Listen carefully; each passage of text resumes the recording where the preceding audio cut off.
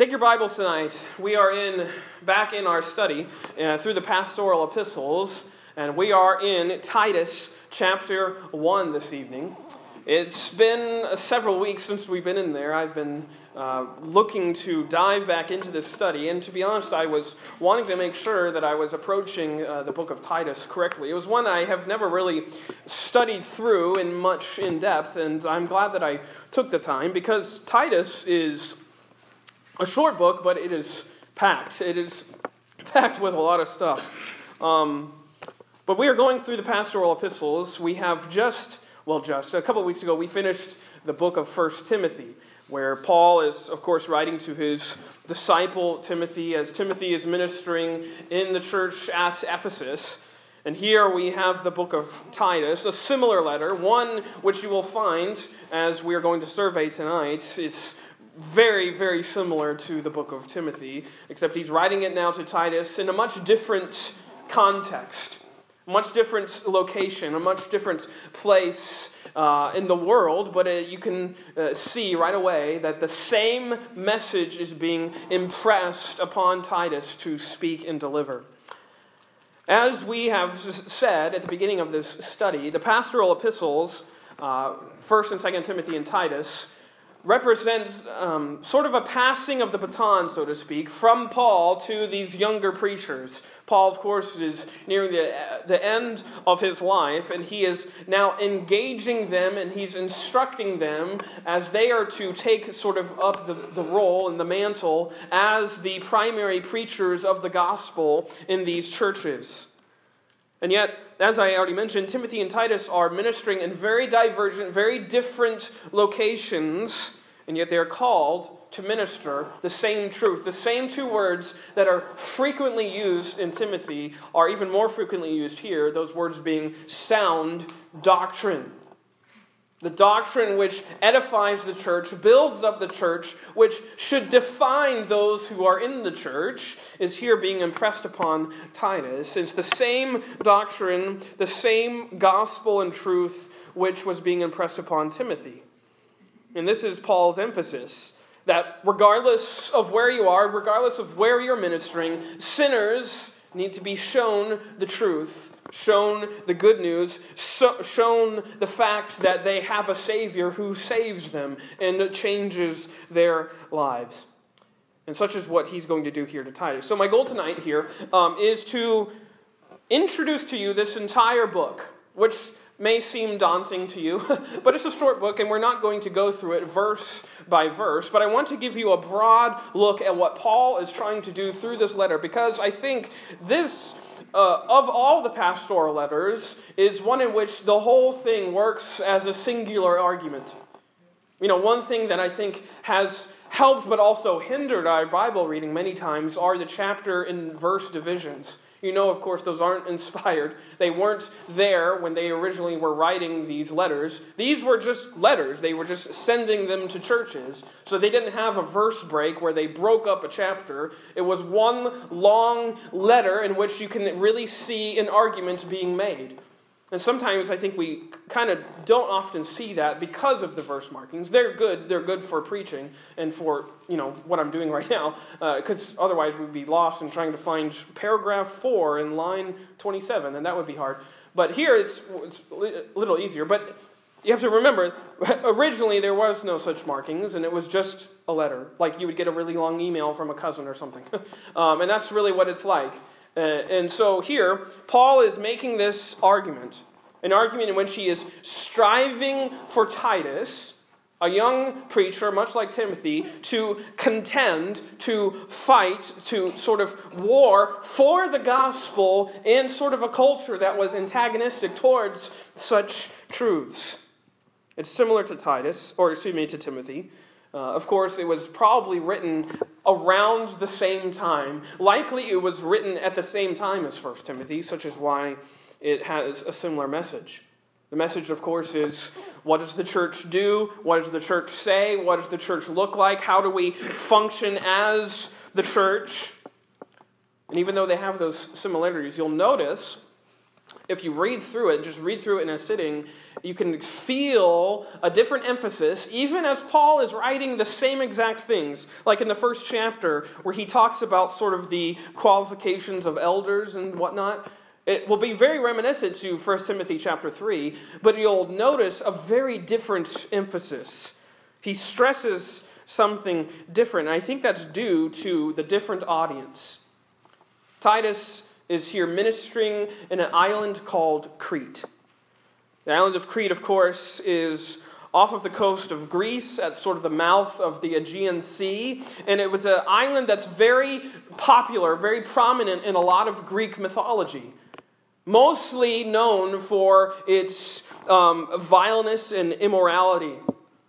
It's an island. Crete is known for being an island full of ferocious, fierce, wicked people.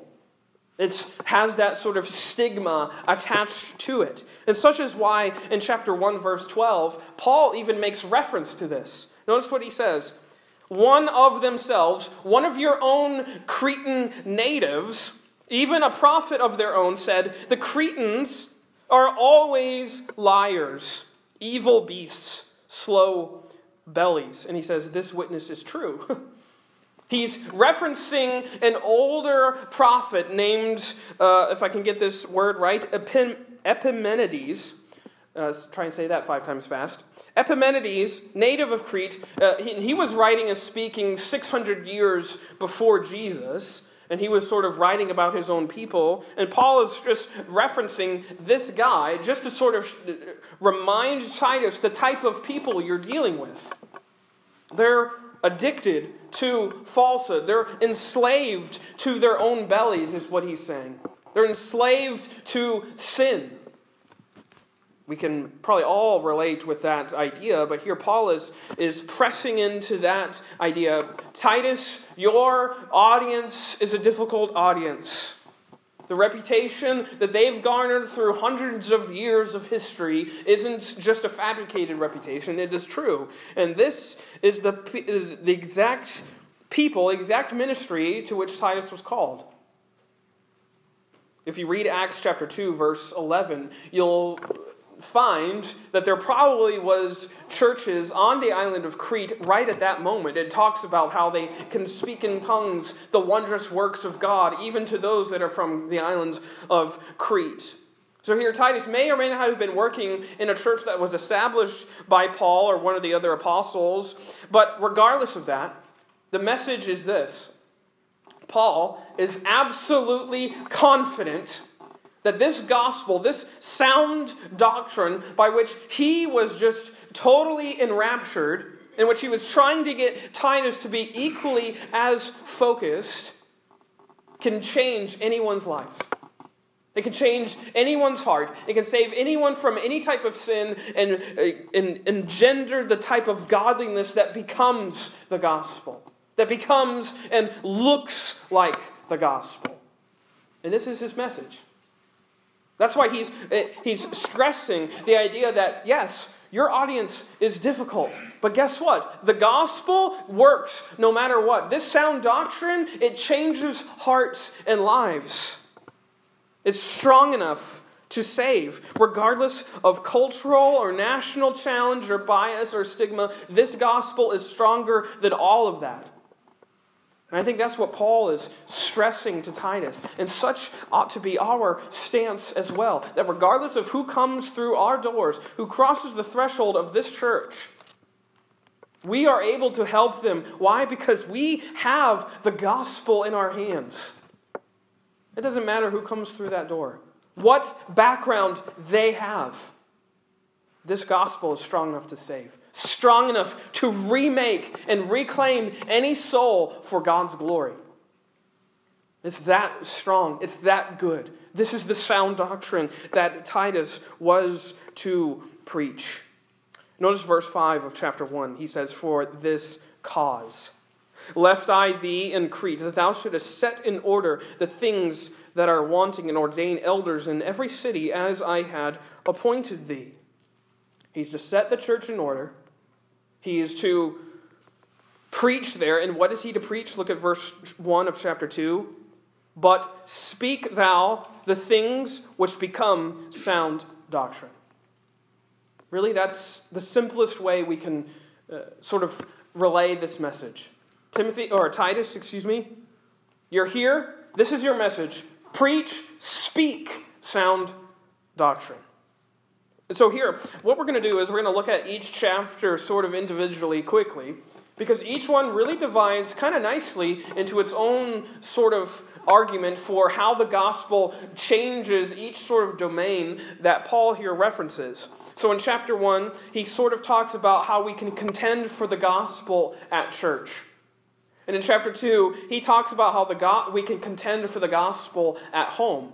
And in chapter 3, he talks sort of about how we can contend for the gospel in all of our lives, in sort of everyday life, we might say.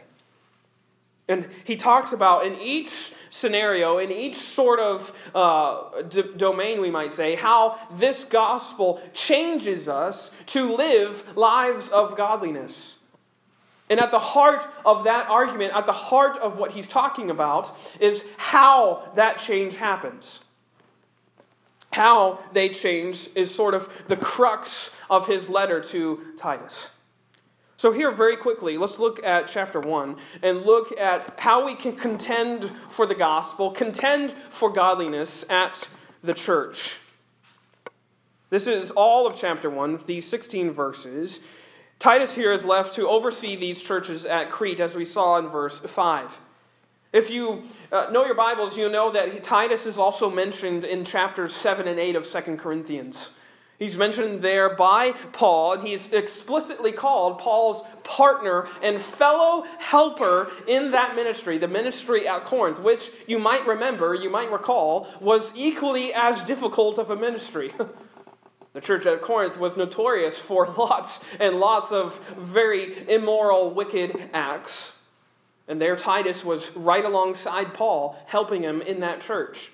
He was Paul's partner there. But also, I want to take you to this verse really quickly. Turn to Galatians chapter 2, because here we have a very striking instance of Titus's name mentioned in this letter to the church at Galatia, and it's for a very important reason, which again comes back to Paul's argument of how that change towards godliness happens. So again, verse 1 of chapter 2 of Galatians, Paul is writing, "Then 14 years after I went up again to Jerusalem with Barnabas and took Titus with me also." Excuse me.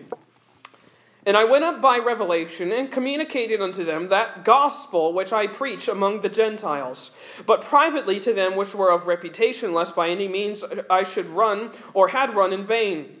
But neither Titus, who was with me, being a Greek, was compelled to be circumcised."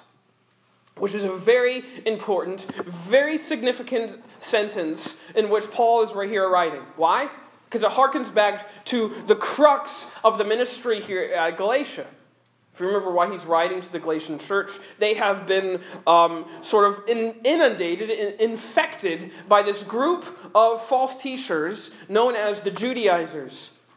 The Judaizers, of course, were men who were contending that the old rites and rituals of the law were equally as important and significant and equally as important conditions for those in this modern church to adhere to.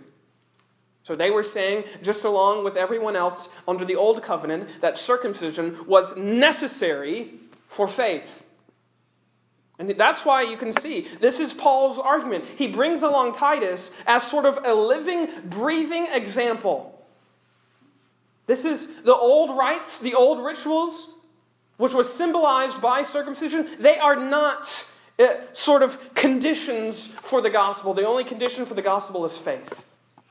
The only condition for this message, Galatian church, which I'm preaching to you, is faith.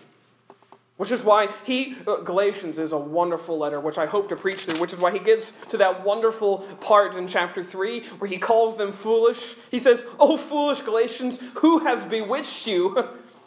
Why have you believed in another doctrine, another gospel?" And he goes on to expound, which Paul in this letter is so adamant, so sort of verbose in his language, because he wants to get them to see that this is not at all the gospel.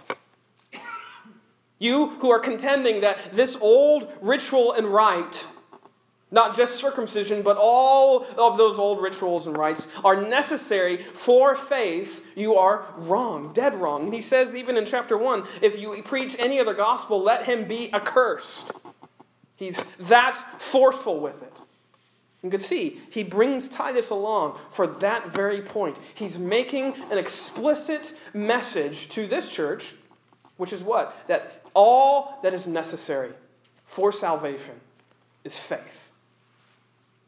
Godly living happens by faith. It doesn't happen by ritual or rite or any of those other works. It happens by faith. Again, which is why he is the perfect teacher to leave here at Crete. He's the perfect messenger of this same gospel. Look again at Titus 1 verse 4.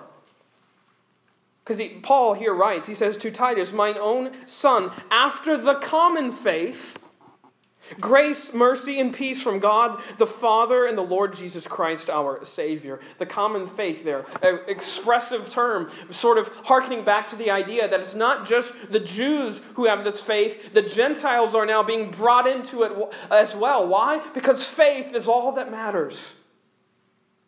Faith is the rubric by which we are measured as part of the family of God. Not our nationality, not our race, not our ethnicity, not our cultural background. None of that stuff matters. Not our ritual adherence. It's faith. The son of the common faith. He's a Greek. He's ministering to other Greeks. He's the perfect minister for this church. Because not only has Paul empowered him as sort of this living example of what the gospel means, he is one of their own. He can say, look at what the gospel does to my life. Apart from ritual ordinances and all those sorts of things. Because notice, look at who he's contending with. Look at verse 10 of chapter 1. Paul writes, for there are many unruly and vain talkers and deceivers, especially they of the circumcision, whose mouths must be stopped. Ooh, there it is. Look at who Titus is contending with. They of the circumcision, the same sort of teachers that were infecting the church of Galatia, the same sort of message is being brought to this church too. That yes, it's the gospel, but there's something else. That in order to change, there's something that you must do and accomplish. It's yes, Jesus, and, which is a false gospel. It's a false gospel which they were contending with. They were commingling. They were mixing old law with this new message of faith. Such is why here he says they have to be stopped. Their mouths must be stopped. These false teachers were claiming that salvation was linked to some sort of ordinance. Such is why in verse 15, look at what he says. Unto the pure all things are pure, but unto them that are defiled and unbelieving is nothing pure, but even their mind and conscience is defiled. He's rebuking the notion that anyone in this life can make themselves pure in and of themselves. You are a defiled sinner, he is saying, if you are turning to yourself, a source that is defiled, to make yourself undefiled. You're turning to a broken source. It cannot be done. You cannot make yourself pure because you yourself are wholly impure. His argument here is just this, that purity, holiness, righteousness is not achieved through any sort of external means or practices or acts or deeds. Just like impurity cannot be ingested, he said, but unto them that are defiled and unbelieving is nothing pure. It reminds me of, a sermon that we're going to get to soon in Mark chapter 7, where Jesus is talking about the same exact thing. Remember in Mark chapter 7, it's also, I think, in Matthew chapter 15, where he talks about how impurity comes. It comes from inside the heart of man. This is exactly what Paul is saying. Purity, righteousness, holiness is not an act, it's a gift. Righteousness isn't something we win or achieve through mysticism or moralism. It's something that we receive in faith. And this is his argument here. Titus, this is what you preach. These guys, they're preaching something wrong. They're ruining hearts and lives and homes. Look at what he says. Verse 11 again. Whose mouths must be stopped, who subvert whole houses, teaching things which they ought not, for filthy lucre's sake. They're doing it for dollars. They're doing it for the propping up of their own name. They're doing it and they're subverting, they're overthrowing, they're shipwrecking entire houses and families. They're messing with the truth of the gospel. And here, they are ruining the faiths of entire families. Such is why Paul is so strong about this message. Hey, Titus, preach this. Titus, hey, this is your message. Titus, purity, holiness, righteousness is something that you receive by faith in Jesus Christ, our Savior. In your entire life, Titus, the entire life for you as the preacher and for you as your church, your entire lives are to be spent in living in light of this gift, by living in light of how this gift is given to you. And in that way, he makes that comparison. Look at verse 16. He says, they profess that they know God, but in works they deny him, being abominable and disobedient, and unto every good work reprobate. Here he's saying they profess to be teachers of the same things that you're teaching. But they're just pretenders. They don't know what they're talking about. He uses similar language, perhaps not as explicit as Paul. Remember where Paul writes that he says, they don't know what they're talking about. They're ignorant of what they're teaching. He's saying the same thing here. They're pretenders. They profess to know the truth, but they live completely opposite to the truth. They have no idea what they're talking about. And that's why he contrasts the difference in teachers. That's where you get that contrast in verses 6 through 9 of what a bishop, a pastor, one who contends for the gospel at church looks like and one that doesn't. That's why he says in verse 9 again, in verse 11, that their mouths must be stopped. Hey, Titus, here's your mission. Your mission is to speak the sound doctrine of God. To verse 9, holding fast the faithful word. Such is what will stop the mouths, will muzzle these false teachers.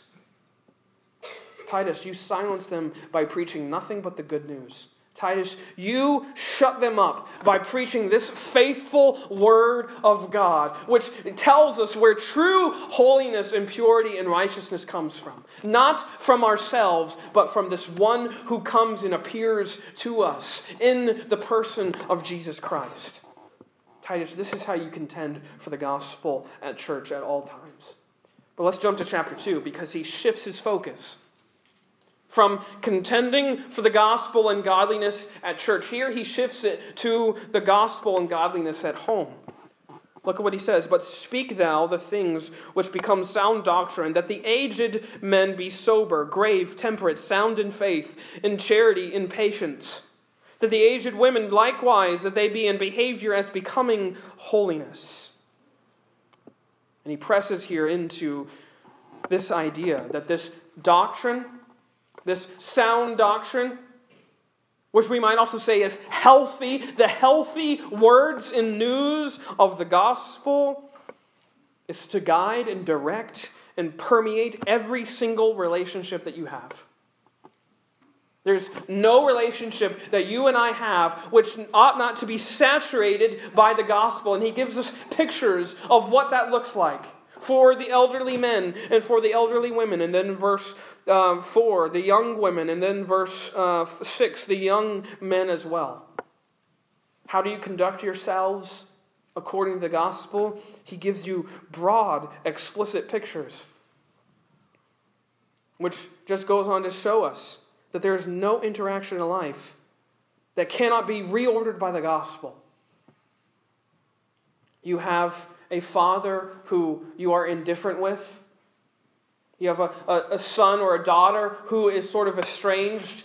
You have a cousin who you've lost touch with. You have a brother which you haven't spoken to in years. You have family members which are lost to you. The gospel, the sound doctrine, has words for those relationships, has words for every single relationship that we have in this life. Has words for us right where we are. It ought to be adorned here, verse 3, with that behavior which becomes holiness. It looks and smells like Jesus is basically what he's saying. How you're supposed to live, how you're supposed to interact, everything should be driven and described by the fact that this holiness, again, the holiness that he was just talking about, that's not yours, that's given to you. It should describe every single person you interact with. How you talk with them, how you interact with them, how you speak to them on a daily basis, how you react to them when they react wrongly to you. It should become as it becomes holiness. Every motion, action, expression ought to be centered on this very fact. Centered on the fact that the holiness of Jesus Christ himself is given to us. Such is why, look at in verse 11. This is where he gets at. This is the crux, I think, of his entire letter. He says, "For the grace of God that bringeth salvation hath appeared to all men, teaching us that, denying ungodliness and worldly lust, we should live soberly, righteously, and godly in this present world, looking for that blessed hope and the glorious appearing of the great God and our Savior, Jesus Christ, who gave himself for us, that he might redeem us from all iniquity, and purify unto himself a peculiar people, zealous of good works." Titus, you want to contend for the gospel at home? Lean into this message. Lean into this message that the thing that teaches holiness, that teaches us to deny ungodliness, to deny worldly lusts, and to live righteously, you know what it is? It's grace. It's not law. It's not order. It's not rule. It's grace. Grace teaches us this. Grace is what is teaching us here. This is what he's striving for Titus to preach. Titus, you know what's going to change your people? Not outward ordinance. It's grace that changes them from the inside out. It changes their heart. It reforms their soul. And that's what's going to reform their lives. You can change the outside. You can paint the outside with all types of good acts that you want, but it's not going to be anything but, like Christ says in Matthew 23, whitewashed tombs full of empty, dead bones.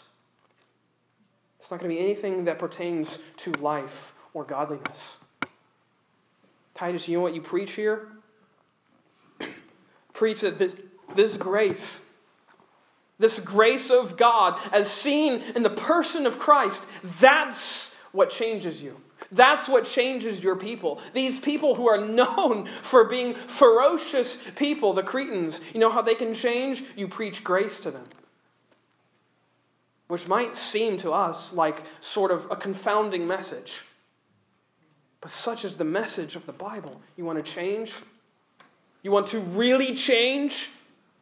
And not just change your behavior, but change your person. You lean into grace. This grace, as he says here, that appears to all men.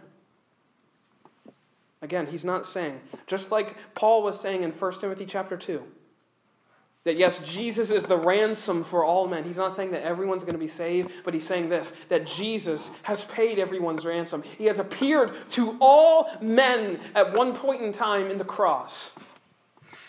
And everyone has the same ability to accept that gift. And such is what will keep us from idle, from frivolous living, is focusing on this.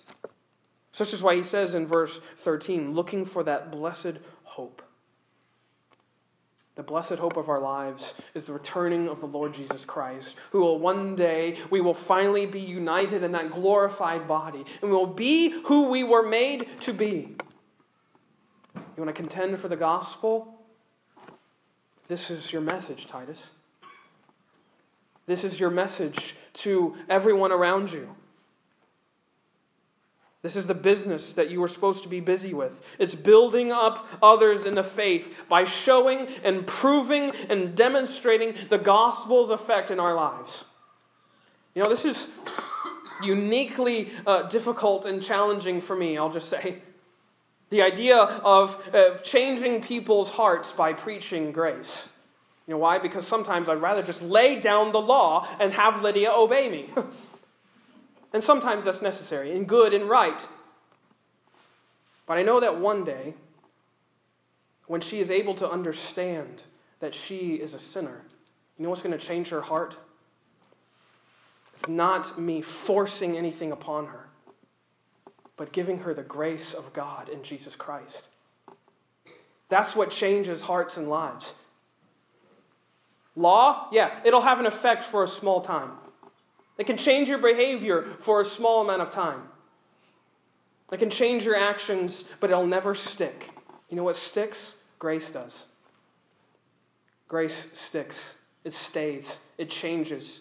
It says here it teaches us to deny ungodliness and worldly lusts, to live righteously. Why? Because we have a righteousness that's not ours. It's been given to us by this God who dies for us, who takes our sins as his own. This is how we contend for the gospel at home, by pressing into this Jesus in all the little and petty moments of our life. See, that's something that I'm striving to do. It's not making every moment a sermon, but it's making every moment a moment in which we can see Jesus at work. Those times when I would rather get really frustrated with my daughter because she's being disobedient, seeing her as a person who is lost that needs Jesus, that'll change my reaction to her. Or at least it should. I hope it does. It's seeing how the gospel affects all of your life, every single moment. And how every moment can be a moment in which we are evidencing the gospel. Yes, even in how we react. Even in how we speak, even in how we think. But next, look in chapter 3. Because he presses into this last category here of how we can contend for the gospel in all of our life. In sort of everyday life, we might say. Look at what he says, verse 1. Put them in mind to be subject to principalities and powers, to obey magistrates, to be ready to every good work, to speak evil of no man, to be no brawlers but gentle, showing all meekness unto all men. Here he's broadening his focus away from just the life of the family at home to our life in society. Hey, you want to be those types of people that look like Jesus, that smell like Jesus? Hey, here, press into the gospel in this area of your life too. Remember, the Cretans were a people who were nationalistic. They were very prideful. They were very, we might even say, combative. And they often took matters into their own hands. They were known for being insubordinate. And here he is speaking to them directly. Hey, don't listen to people who would rather rouse you to violence. That is not becoming the gospel. Rather, grow in what he says here, in gentleness, showing meekness unto all men. That's what becomes the gospel. That's what becomes godliness. Is this very thing, showing them that the gospel changes them. How? Notice what he says. Look at verse 3. How are they to change? Look at verse 3. For we ourselves also were sometimes foolish, disobedient, deceived, serving diverse lusts and pleasures, living in malice and envy, hateful and hating one another. What does he remind them of? That this was all of us. That we were all enslaved to sin at one point in time. That we were all the very worst of the worst sinners. That we were all, he says, sometimes foolish and disobedient. That your people, the Cretans, yes, they may be described by this, but this is everyone. We are all sinners. There is no tribe, no nationality, no ethnicity that is above another, because we are all in the same predicament, which is what? We are condemned to eternity in hell unless our faith is in this Jesus. Unless he comes and changes us and saves us and reclaims us. It's that old familiar saying, the ground is level at the foot of the cross. And it's not just cliche, it's the truth. We are all in that same boat. We were all sometimes disobedient and foolish and deceived. Such is why he can preach. Such is why Paul can lean into Titus and say, hey, this is the same message I'm giving Timothy, but it will change your people. Because it's the message of the gospel. It's the message of Jesus. It's the message of the truth. That, yeah, you may be enslaved to sin and servants of yourselves, but these same sinners and servants to ungodliness have been reclaimed by God in the person of Christ. This was all of us. And yet, look at verse 4. Jesus' appearance changes us. Look at verse 4. But after that, the kindness and love of God, our Savior, toward man appeared. Not by works of righteousness, which we have done, but according to his mercy he saved us, by the washing of regeneration and renewing of the Holy Ghost, which he shed abroad on us abundantly through Jesus Christ, our Savior, that being justified by his grace, we should be made heirs according to the hope of eternal life. Hey, Titus, this is your message right here. That this Jesus, he appeared, and he brought with him the grace that reclaims us and the grace that remakes us. It's the grace that justifies you, that gives you a right standing before your heavenly Father and Judge. And it's also the same grace that changes you into his image as you live your daily lives. It's the same message. It's the same gospel. It's the same sound doctrine. It's the doctrine that we can't change ourselves. Notice what he says. Not by works of righteousness that we have done. Not by things we can do, not by ordinance, not by ritual, not by sacrifice, but by his own blood, by his mercy. You and I are not the agents of change in our own lives. The Holy Spirit is. This to me is one of the most sort of life-altering realities for me that, again, going back to my daughter Lydia, I cannot change her. I can try and force her to do something that I want to do because she's 2 years old, but I cannot ultimately change her at all. I have no power to do that. Guess what? That's not my calling either. My calling isn't to change her. My calling is to point to the person that can, and his name is Jesus. I'm called to point to him and show her that through this radical gospel that we have, even her life can be changed and formed into the image of God. Such is all of our messages. We aren't the agents of change, but guess what? We point to the agents of change. His name is Jesus, and he gives us his Spirit, who changes us into his likeness, which is why he says, According to his mercy, he saved us by the washing of regeneration and the renewing of the Holy Ghost. You and I, we can't even change ourselves. I think about that in my own life. How many times I've prayed this one prayer to get rid of this one sin. And I prayed it 15 years ago. God, let me not do that ever again. And here we are again 15 years later. And what are we doing? We're praying the same prayer over and over again. Why? It's oftentimes because we are relying on ourselves to make this change inside of us. But we can't do that. Morality cannot change us. Only the person who made us can change us. And fortunately, he gives us his Spirit to do just that very thing. This, to me, is the primary point of Titus's letter. The letter of Paul to Titus. That the gospel is free for all, regardless of background, race, or nationality. And it's free, and it's so free that it's going to change you. He links this idea between doctrine and devotion, between our belief and our behavior. And I think that's so important because we don't just preach a message that is sort of like a get-out-of-jail-free card. Grace is not a sin license. Grace is the message of change. But change through a certain order, not through you, but through the Holy Spirit of God, who changes you from the inside out.